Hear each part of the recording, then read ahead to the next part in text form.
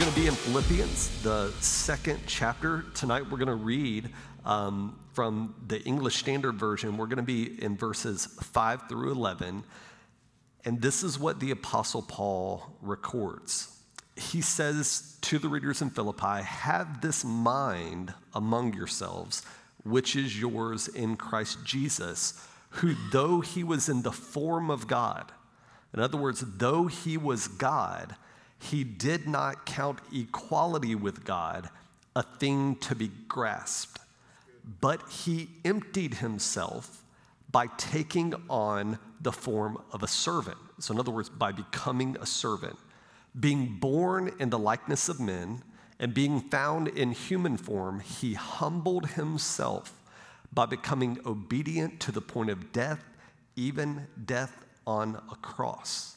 Therefore, God has highly exalted him and bestowed on him the name that is above every name, so that at the name of Jesus every knee should bow, and in heaven and on earth and under the earth, and every tongue confess that Jesus Christ is Lord, to the glory of God the Father. Now, when we read a portion of scripture like this in a Christianized society, oftentimes we can just kind of glance over some of the things that are stated here in a passage like this. But for the people in Philippi who were inundated with a Roman kind of secular view of how the world was going, the Romans had gods, the Romans had idols, but they would have never in a million years thought that their gods would condescend themselves by coming to earth in human form. They were just so far out there and so beyond. It's almost as if, the Roman gods or the Roman idols, they were really just the same idols as the Greeks had. They were just named differently, okay? But they were basically the same thing.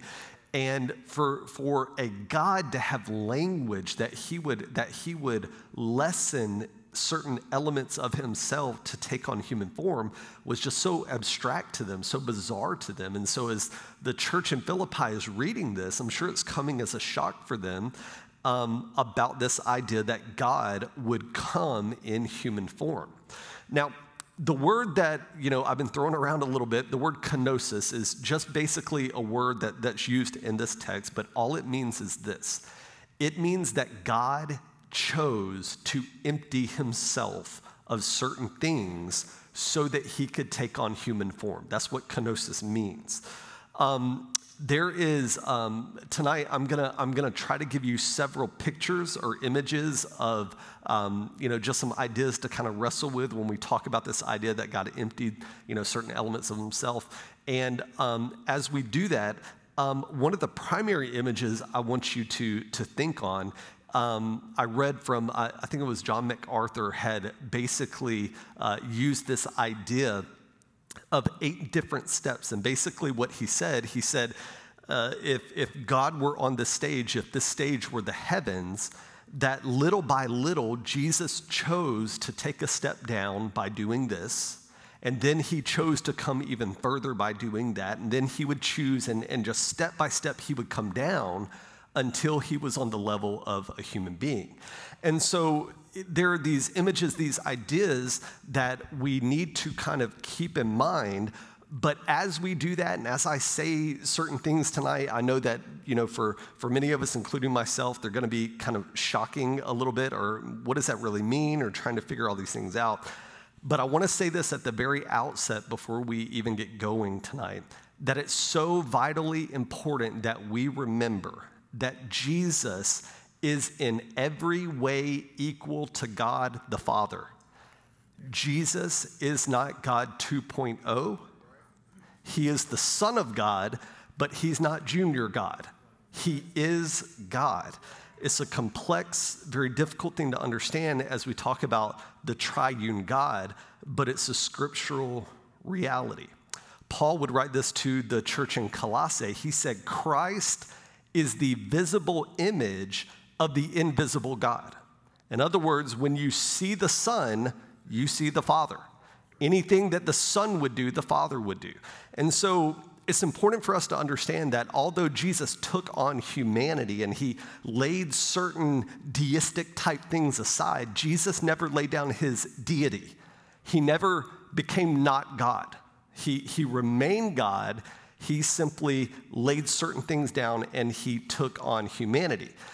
The language that Paul uses is this. He says, though Jesus was in the form of God, and what he's saying is this. He's saying Jesus was God, okay? Though Jesus was God, he took on the form of a servant, meaning he was God, but he also became a servant without laying down his godlikeness. So this is how C.S. Lewis describes it in his book called Miracles, okay?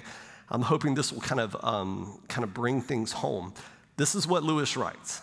He says, in the Christian story, God descends to then reascend. He comes down from the heights of absolute being, down into time and space, down into humanity. But he goes down to come up again and to bring the whole ruined world up with him, and we say amen. One has the picture of a strong man stooping lower and lower in order to get himself underneath some great complicated burden. He must stoop in order to lift. He must almost disappear under the load before he incredibly strengthens his back and marches off with the whole mass swaying on his shoulders. That is such a beautiful image of the descension of God coming to lift that which is broken up out of the miry clay. He had to come so low in order to grab us from the depths of our depravity. This is the kenosis. It's that God emptied himself of glory as much as anything as Jesus emptied himself of. Glory was probably the most that he emptied himself of for this reason. Because if Christ would have come in the fullness of his glory, the natural world could not have sustained. It would have been burnt up or destroyed, much less a human body. And so Jesus had to empty himself, not of deity, but of glory, so that a human body and the earth itself could contain him. This is what we mean when we say the kenosis, the self-emptying of God. So tonight what I want to do is I want to go through just several different kind of micro layers of things that Jesus gave up as God in order to take on humanity. Okay, so number one, in your notes, it says that Jesus stepped down from certain divine rights and certain divine privileges, okay? Now again, he didn't empty himself of his deity. He did not become God, okay?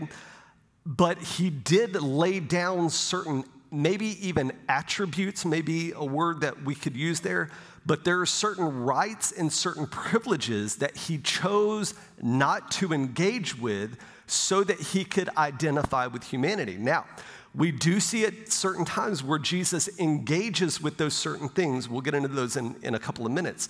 We see God execute things that only God could do in certain moments. We see that.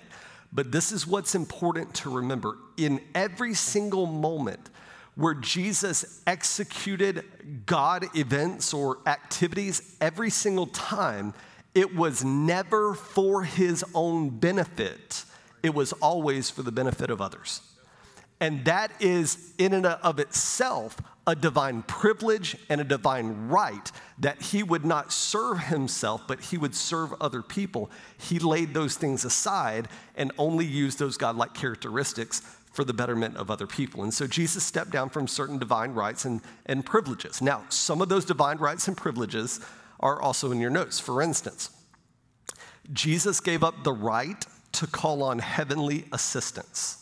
So you remember Jesus is in the garden, the mob comes up, Peter draws out his sword, right? And he goes to work on Malchus, chops off his ear.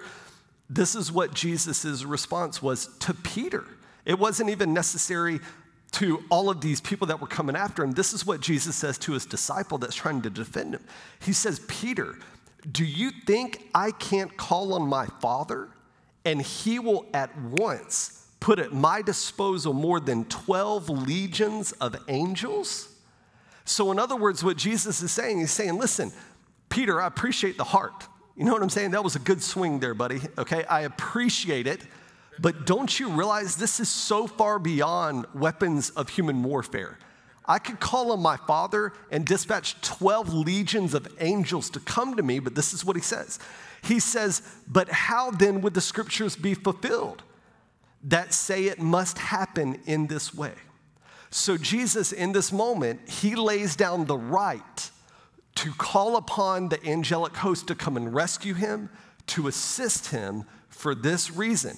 He says, if I do that, what Scripture says would not be fulfilled. And so he laid that aside so that Scripture could be fulfilled. So he gives up the right to call on heavenly assistance. He also gives up the right to be worshiped and to be honored. Now, there's a whole thing we'll get into in our next session, but it's important to understand that there is a difference. Jesus could have come and required people to worship him, right? But that's really not what is in the heart of the Father. The Father wants people to worship him out of response to him, not because it's required of them. And Jesus, being God, could have just demanded. He could have caused knees to buckle, and he could have caused vocal cords just to sing out his praises. But he laid that aside so that people would do it out of a voluntary response. Okay, so he gave up the right to be worshiped and to be honored. He also gave up the right of being glorified. Okay, this is what I mean by that. The glory of God was in him to some degree. You remember we said earlier that he laid aside a lot of glory so that the human nature could contain God in a body. So there was still glory within Jesus, but even the glory that existed in Jesus was somewhat veiled to other people. It was kind of hidden away from other people. And so when people saw Jesus, they may not have recognized that they were seeing God. They didn't recognize the glory because Jesus had set aside some of the glory. It reminded me of a really poor analogy here, but if you've ever seen the movie Aladdin, you remember Aladdin? And in one of the opening part of the movie, Princess Jasmine comes into the picture and she's dressed like a peasant. She has, the hood on and she's just this average girl. She has no clue what she's doing in society. All of a sudden, Aladdin comes in and he shows her the ropes and all this. They get into some trouble. And then all of a sudden, when the soldiers come up to arrest them, what does she do? She throws off the hood and she reveals the glory. And what do? Their response is to bow. Their response is to say, we had no idea it was you. In similar fashion, Jesus veiled his glory when he walked in the earth. But there were certain times where Jesus would reveal his glory. It would peek out from the hood, and when people saw his glory, they responded appropriately. You remember when Jesus goes to the Mount of Transfiguration, and, these guys kind of descend from heaven, they appear, and the Bible says his face shone like a white light. What did the disciples do? They said, we have to worship. We have to build something. We have to do something because they have seen a portion of his glory. And so even though he would allow his glory to be seen from time to time, it was a fraction of his glory, and then it would kind of be veiled again. And so Jesus took his glory, the privilege of his glory, and he laid it aside for most of the time. Another thing that Jesus gave up was the privilege of omniscience. Okay, so we know that God is all-knowing. He can see into the hearts of every person. He knows the future. He knows the past. He knows all of history. He knows what people will do, what people will refuse to do. God knows all of this. Jesus being God, he knows all of this. We talked a few weeks ago. How can this be that Jesus, if he were God, how could he not know everything? And we kind of gave this, again, most of these analogies, when you're trying to describe God, they're going to fall apart at some point because he's incomprehensible. But the idea is simply this, that there was divinity and there was humanity, and within that, there was a divine mind that knows all things. He is omniscient. He knows all things. But in Christ, there was also a human mind that was limited in the same way that our mind is limited. But there were times in Christ's life where the human mind would gain access to the divine mind, and he would be able to speak things prophetically, or he would be able to see into the hearts of certain individuals or see people where they were. You remember with Nathaniel, when Jesus comes and he starts just talking to Nathaniel, Nathaniel looks at him and he says, how do you know me? Like, how do you even know my name? And this is what Jesus says: I saw you while you were still under the fig tree before your brother even called you, right? So that was a moment where the human part of Christ accessed the divine part of Christ so that he could execute the omniscience, the all-knowing of God. But then there are times where we see where Jesus did not allow his human mind to access the divinity, right? You remember Jesus is talking to the disciples. He's talking about the end of all things and how all this calamity is going to come and the day of the Lord is going to come. And the disciples say, Lord, tell us, when is this going to happen? What day is it going to be? And in that moment, Jesus refused to access the divine mind. And he said, that is not for me to know or for you to know. That is the will of the Father, right? And so in these two examples, we see that there are times, the point of what I'm trying to get to is that there were times where, Jesus dipped into his divinity, but there were a lot of times where he just laid it aside in order to identify with humanity. And so one of the privileges that he gave up was his omniscience, the all-knowing power of God. Another thing he gave up was the privilege of omnipotence. This is the all-powerful God, okay? So in one instance, when Jesus is tempted by Lucifer, you remember Jesus goes, one of the most fascinating, sentences in Scripture, the Bible says that the Spirit of God drove Jesus into the wilderness, right? And there he fasted and prayed and was tempted for 40 days and for 40 nights. Well, we see in this moment of temptation where Lucifer comes to Jesus and he says, if you are God, if you are who you say you are, see those stones right there? Why don't you just turn those stones into bread, because you've been fasting for over a month. You haven't had a morsel of food for over a month. Just go ahead and take those stones, turn them into bread, and go ahead and eat them if you are who you say you are.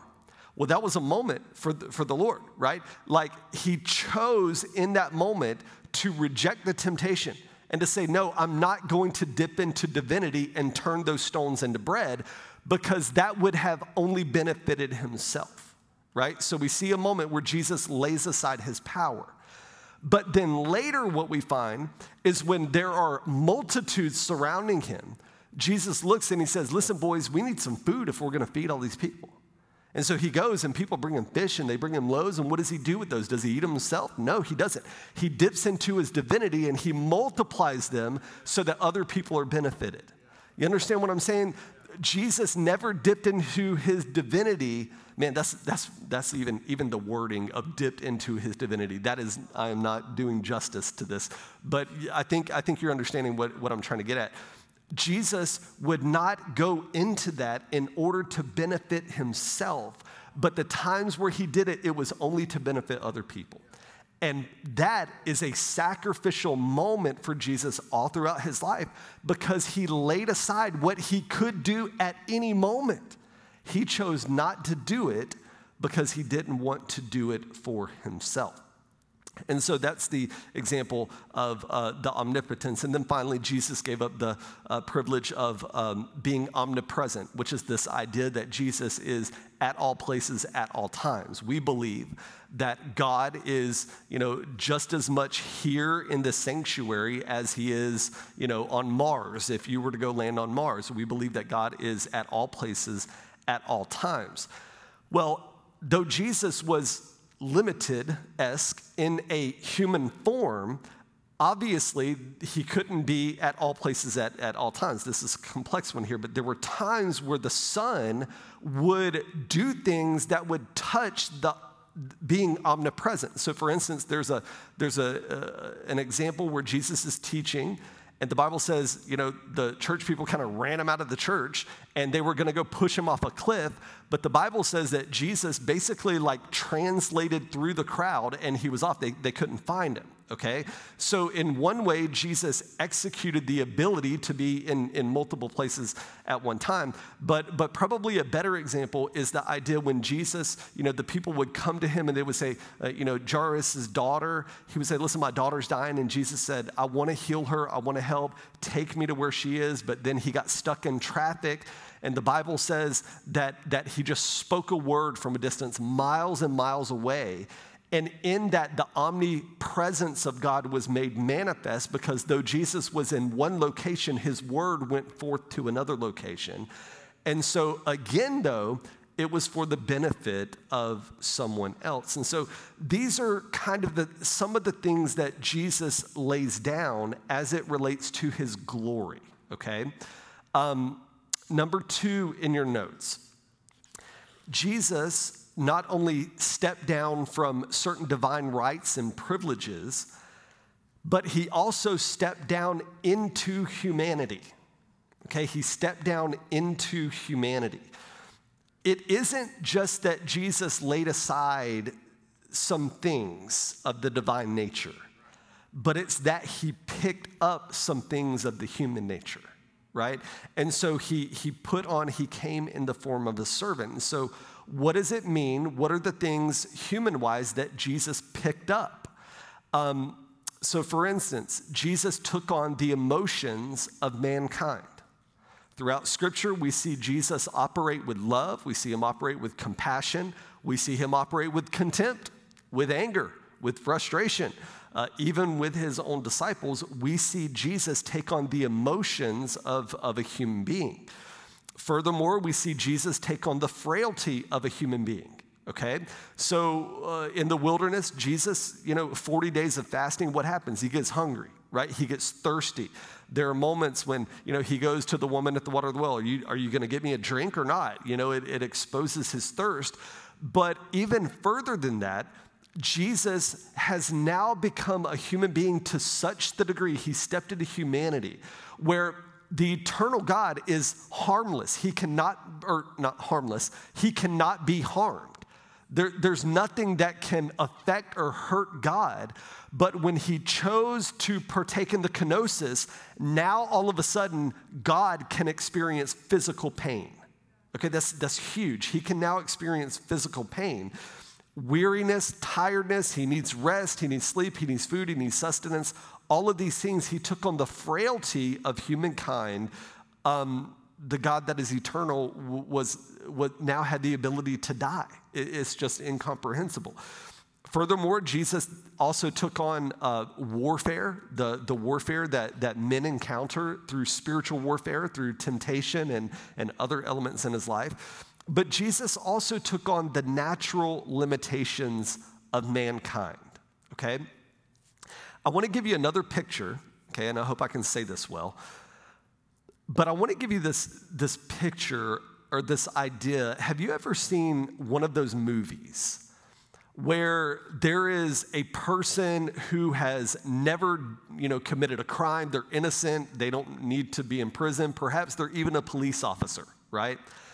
But what they decide to do is they decide to secretly, incognito, put themselves in a prison system, right? They're innocent. They haven't done anything wrong, but they kind of condescend themselves and they put themselves in a situation, a prison situation, so that maybe they can investigate, a crime or find out truth or rescue somebody that really shouldn't be in jail or whatever the case may be. But they who have done no wrong intentionally put themselves in a prison system. And when they put themselves in a prison system, nobody in the prison knows, even the guards, the warden, nobody knows that they're really innocent and they don't belong there, but they intentionally put themselves there. And what happens when they put themselves there is that now they have to abide by the same rules and limitations as every other prisoner, okay? This is what God does.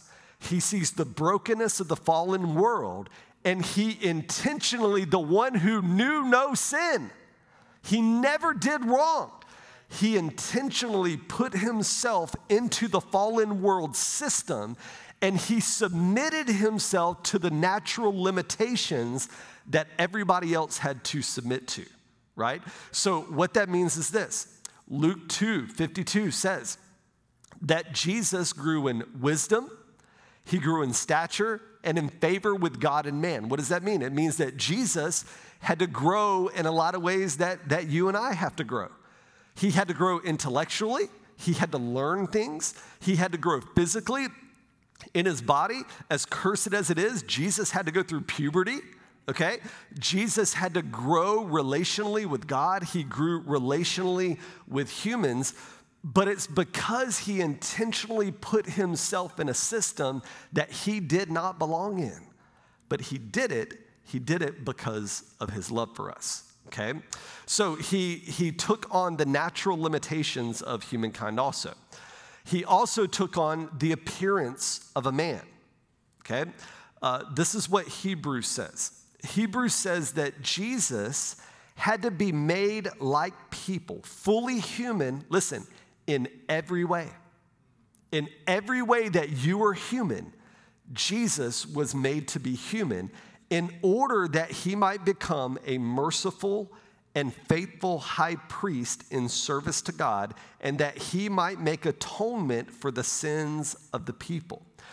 In other words, if Christ would not have descended, and if he would not have become fully human, he could not made atonement for our sins.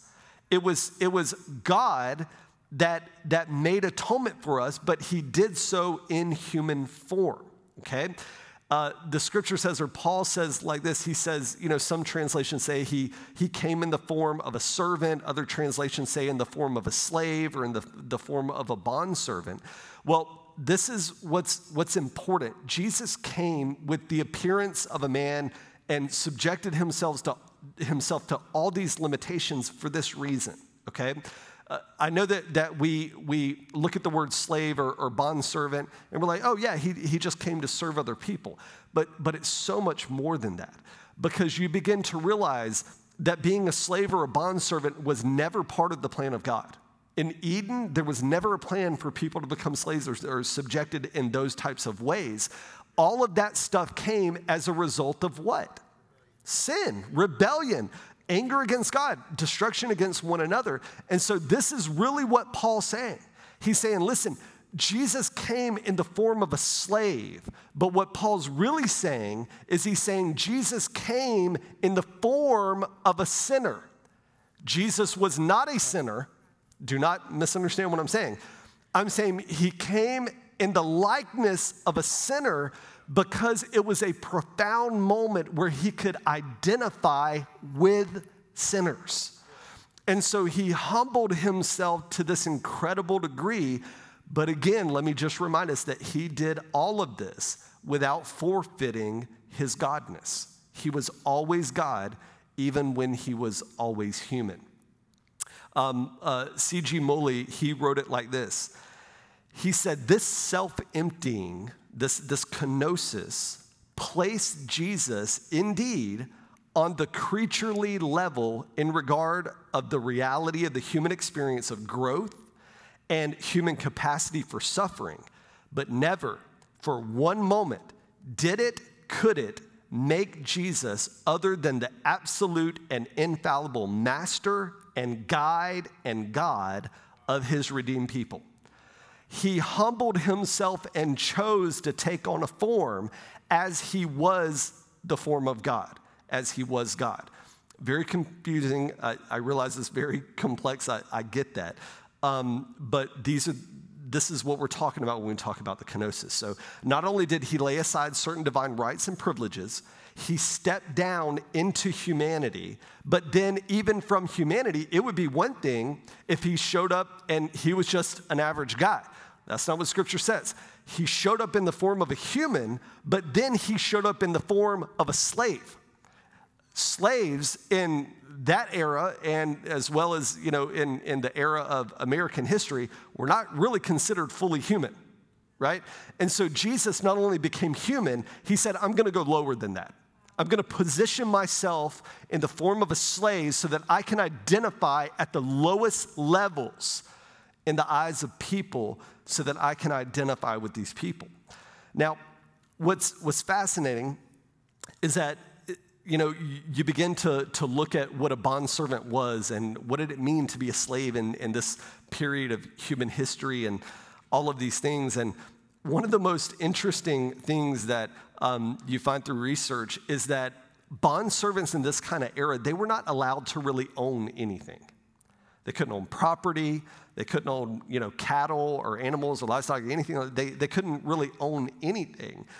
Almost without exception, everything that they had was borrowed, right? And when you realize that and you take a step back and you look at the long view of the life of Jesus, think about all of the things that Jesus had to borrow in his lifetime. He borrowed where he was born was a borrowed room in a borrowed house. Jesus then goes, as he's doing his ministry, he wants to feed people. What does he do? He borrows some fish and some loaves. Later, as he's about to go to the Last Supper, the Bible says that he borrowed the upper room from someone. As he's going into, on Palm Sunday, when he rides on a donkey, where does he get the donkey? He borrows it. As he dies on the cross and he's buried in the tomb, whose tomb was it? It wasn't his. It was a borrowed tomb of Joseph of Arimathea. So the idea that Jesus, these aren't just words. These aren't just phrases. There is depth and there is meaning to this. And this is what it means when Jesus, Scripture says, he came in the form of a servant. He came in the form of a slave. He literally came on so many levels with that type of disposition in order to connect with humanity. And so during his time on earth, Jesus, indeed, he lived, he acted, he functioned like a slave, like a servant. You remember in Matthew 20, he said, the Son of Man did not come to be served. He came to what? He came to serve. He came to be a slave. He came to be a servant for the people of earth. Now, he did this primarily on two different levels. Number one, Jesus served the people of earth on an eternal level. So that same scripture where Jesus says, I did not come to be served, but to serve, the back half of that scripture says, and to give my life as a ransom for many, right? So in an eternal sense, Jesus had the end game in mind. He said this life, there are things that he's going to accomplish in life. I'm going to help people. I'm going to love people. There's going to be miracles. There's going to be all this. But the end game is this. I've come to give my life as a ransom for many. That's not an earthly goal, that's an eternal goal. And Jesus came to serve us in that way, but Jesus also came to serve the people of earth on an earthly level, right? And we see that in the teachings and the healings and the love that he would show to children, the way that he served people. But there's one particular portion of scripture in John chapter 13 that I think, in my humble opinion, I think Jesus was doing something that has a whole lot of meaning that's just obvious to us. But I think that Jesus is also giving us a picture of the kenosis in action. You remember when Jesus is with his disciples and he goes and he begins to wash their feet. And they begin to just space out and they're like, Lord, far be it from me. I should be washing your feet, right? And they get into this little spat and obviously Jesus wins because he's always right. But I want you to listen to what John records as Jesus is sitting at the table and he gets up to wash the feet. This is what he says. Jesus rose from supper and he laid aside his outer garments and taking a towel, he tied it around his waist.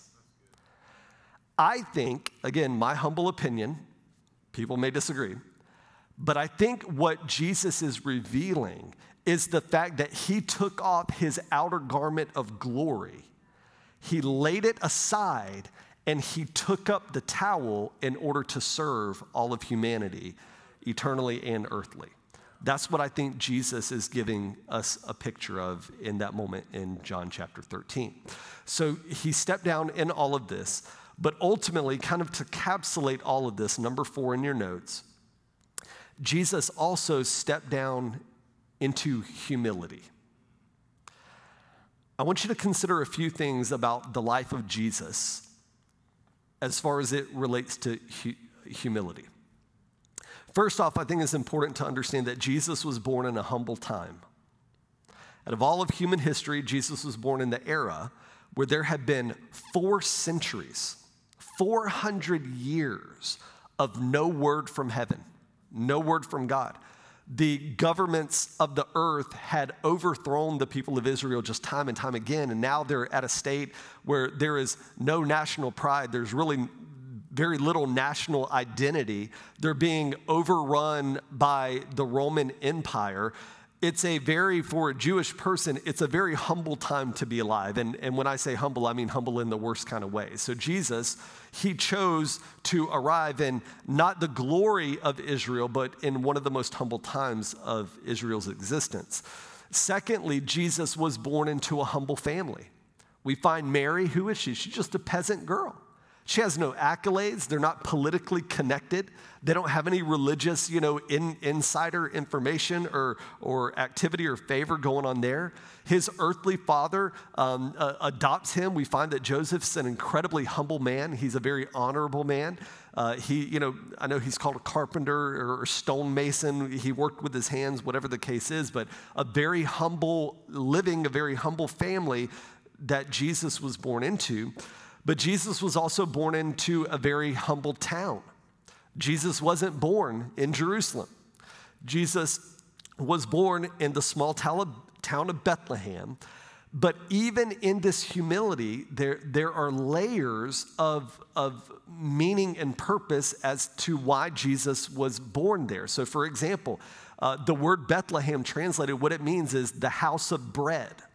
Well, that's important, that's significant, because Jesus would later say, I am the bread of life. Jesus, being the bread of life, came from a town that is literally interpreted the house of bread, okay? Furthermore, the lambs that would be raised for the Passover, the thousands of lambs that would be taken to slaughter every single year for Passover, the mass percentage of those lambs that were led to slaughter, they were raised in Bethlehem. Even today, I went to Bethlehem a few years ago. It is a prime area, it's a lush area where farmers or shepherds will live, and they'll kind of have their herds and all of this stuff. Well, it wasn't just lambs that were led to slaughter. It was the Lamb of God that was led to slaughter. And so there are all of these deep, meaningful moments, but Jesus humbled himself, being born in a very humble place in Bethlehem. In Bethlehem, he was also born in a very humble location. We find that, I know a lot of translations say, Joseph and Mary showed up. There was no place at the inn for them. And so what they ended up doing is they ended up finding, a spare room. I know it's like, it's interpreted a lot of times a stable or, a manger. That can mean a couple different things. But whether it was a stable in our mind, like there's animals all around, like in the nativity scene, or whether it's a spare room that's just kind of thrown together, regardless, it was a very humble place for the king of every king to be born, okay? And so he was born in a very humble location. He was also born in a humble manner. He lived in a humble manner, should I say. The Bible describes Jesus as meek and mild and lowly. Jesus himself, I would never classify Jesus as being homeless, okay? But Jesus would even say this. He would say, listen, the Son of Man doesn't even have a place to lay his head at night, okay? And so Jesus understood he was kind of nomadic in his ministry, and he would travel around kind of on a circuit type thing. And so he lived a very humble, in a humble manner. I remember one time I heard a preacher preaching, and he basically made the case, Jesus wasn't poor, and therefore you don't need to be poor. And I'm thinking, where do you get this? And he goes in and he's like, what was Judas's job? Judas was the treasurer. He kept the money bag. If Jesus was poor, he wouldn't have had the ability to, feed this guy and pay this guy somebody to watch over his money. So therefore, Jesus was blessed. You need to be blessed. Go therefore, give us your money. Okay, it was that type of thing. And though I understand what he was trying to say, I think it was a very foolish thing to say. I don't think it describes the character of Jesus at all. But I also don't think that's really the story that we get when we read the Gospels. Jesus lived in a very humble manner throughout his entire life. And then finally, Jesus died a very humble death. We find where Scripture says that Jesus was falsely accused, he was ridiculed, he was spat on, he was called names, he was struck, and people told him, prophesy, who just hit you, as he was blindfolded. They plucked out his beard. All of these things, but even in all of this, the Bible says, but he said not a word, right? He humbled himself to the suffering that he had agreed to when he agreed to the Kenosis, the self-emptying of God. And so he was stripped of his dignity. He was pushed into suffering. He was hung on a cross, which was a horrifying and a humiliating death. And I'm going to tell you, I know, we have photos and paintings and, sculptures of Jesus hanging on a cross, and he's got this sash across his waist. Jesus did not have a sash across his waist. He was bare naked before the world. It was the most humiliating, disgusting form of death that the Roman government could implement. And Jesus agreed to it for us. He humbled himself, and he agreed to do this for us. And even in the midst of all of this, as his clothes were stripped from him and laying on the floor at the foot of the cross, the soldiers are gambling for his clothes. And what does Jesus say? He says, Father, in all of this, forgive them, because they have no idea what they're doing. If they only knew what they were doing, if they knew who I was, they would not be doing this. So Father, please forgive them. And so what we find is that this dissension into humility is the track that in the New Testament we are called to run upon, right? We are called Christians, which means basically that we are like Christ. C.S. Lewis would interpret it as saying we're like little Christs walking around, not that we are deity or anything, but we are a representation of Christ. And throughout all the New Testament, we are called to walk in those footsteps of humility, to humble ourselves, to live in a humble manner, to serve other people. And as we go through this process of sanctification, where we go from glory to glory to glory, as we grow and the old man, the things begin to fall off of us, and the new man, gains more and more life, this becomes more of a reality, this humility, right? We see this in the life of Paul.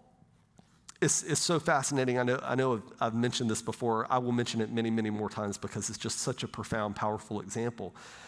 But the first book of Scripture that Paul wrote was the book of Galatians. He wrote it very early on, within probably 20 years after, maybe 30 years after the resurrection. But as he writes the book of Galatians, he calls himself an apostle. He says, it's almost like he's making the case. He's saying, no, I am an apostle. I am called of God. I am an apostle. He's trying to stake his claim that he is an apostle. 7, 8, 9 years later, he writes the book of 1 Corinthians. And as he writes the book of 1 Corinthians, it's not, I'm an apostle. You need to listen to me. He says, well, I'm an apostle, but I'm the least of the apostles, right? But I'm still an apostle, About 7 years later, he pens the letter to the church at Ephesus, and he's no longer an apostle. He's no longer just, I'm an apostle, just kind of the least of the apostles. Now, I'm the least of the saints, right? Out of all the saints that exist, I am the least of all of these. Notice the downward trajectory. I'm an apostle. Well, I'm the least of the apostles. No, I'm the least of all saints. And by the time he gets to the book of Timothy, his protege, at the end of Paul's life, this is what he says. He says, I'm not an apostle. I'm not the least of the apostles. I'm not even the least of the saints. I am the chief of sinners. If there was ever a sinner on earth, I'm him.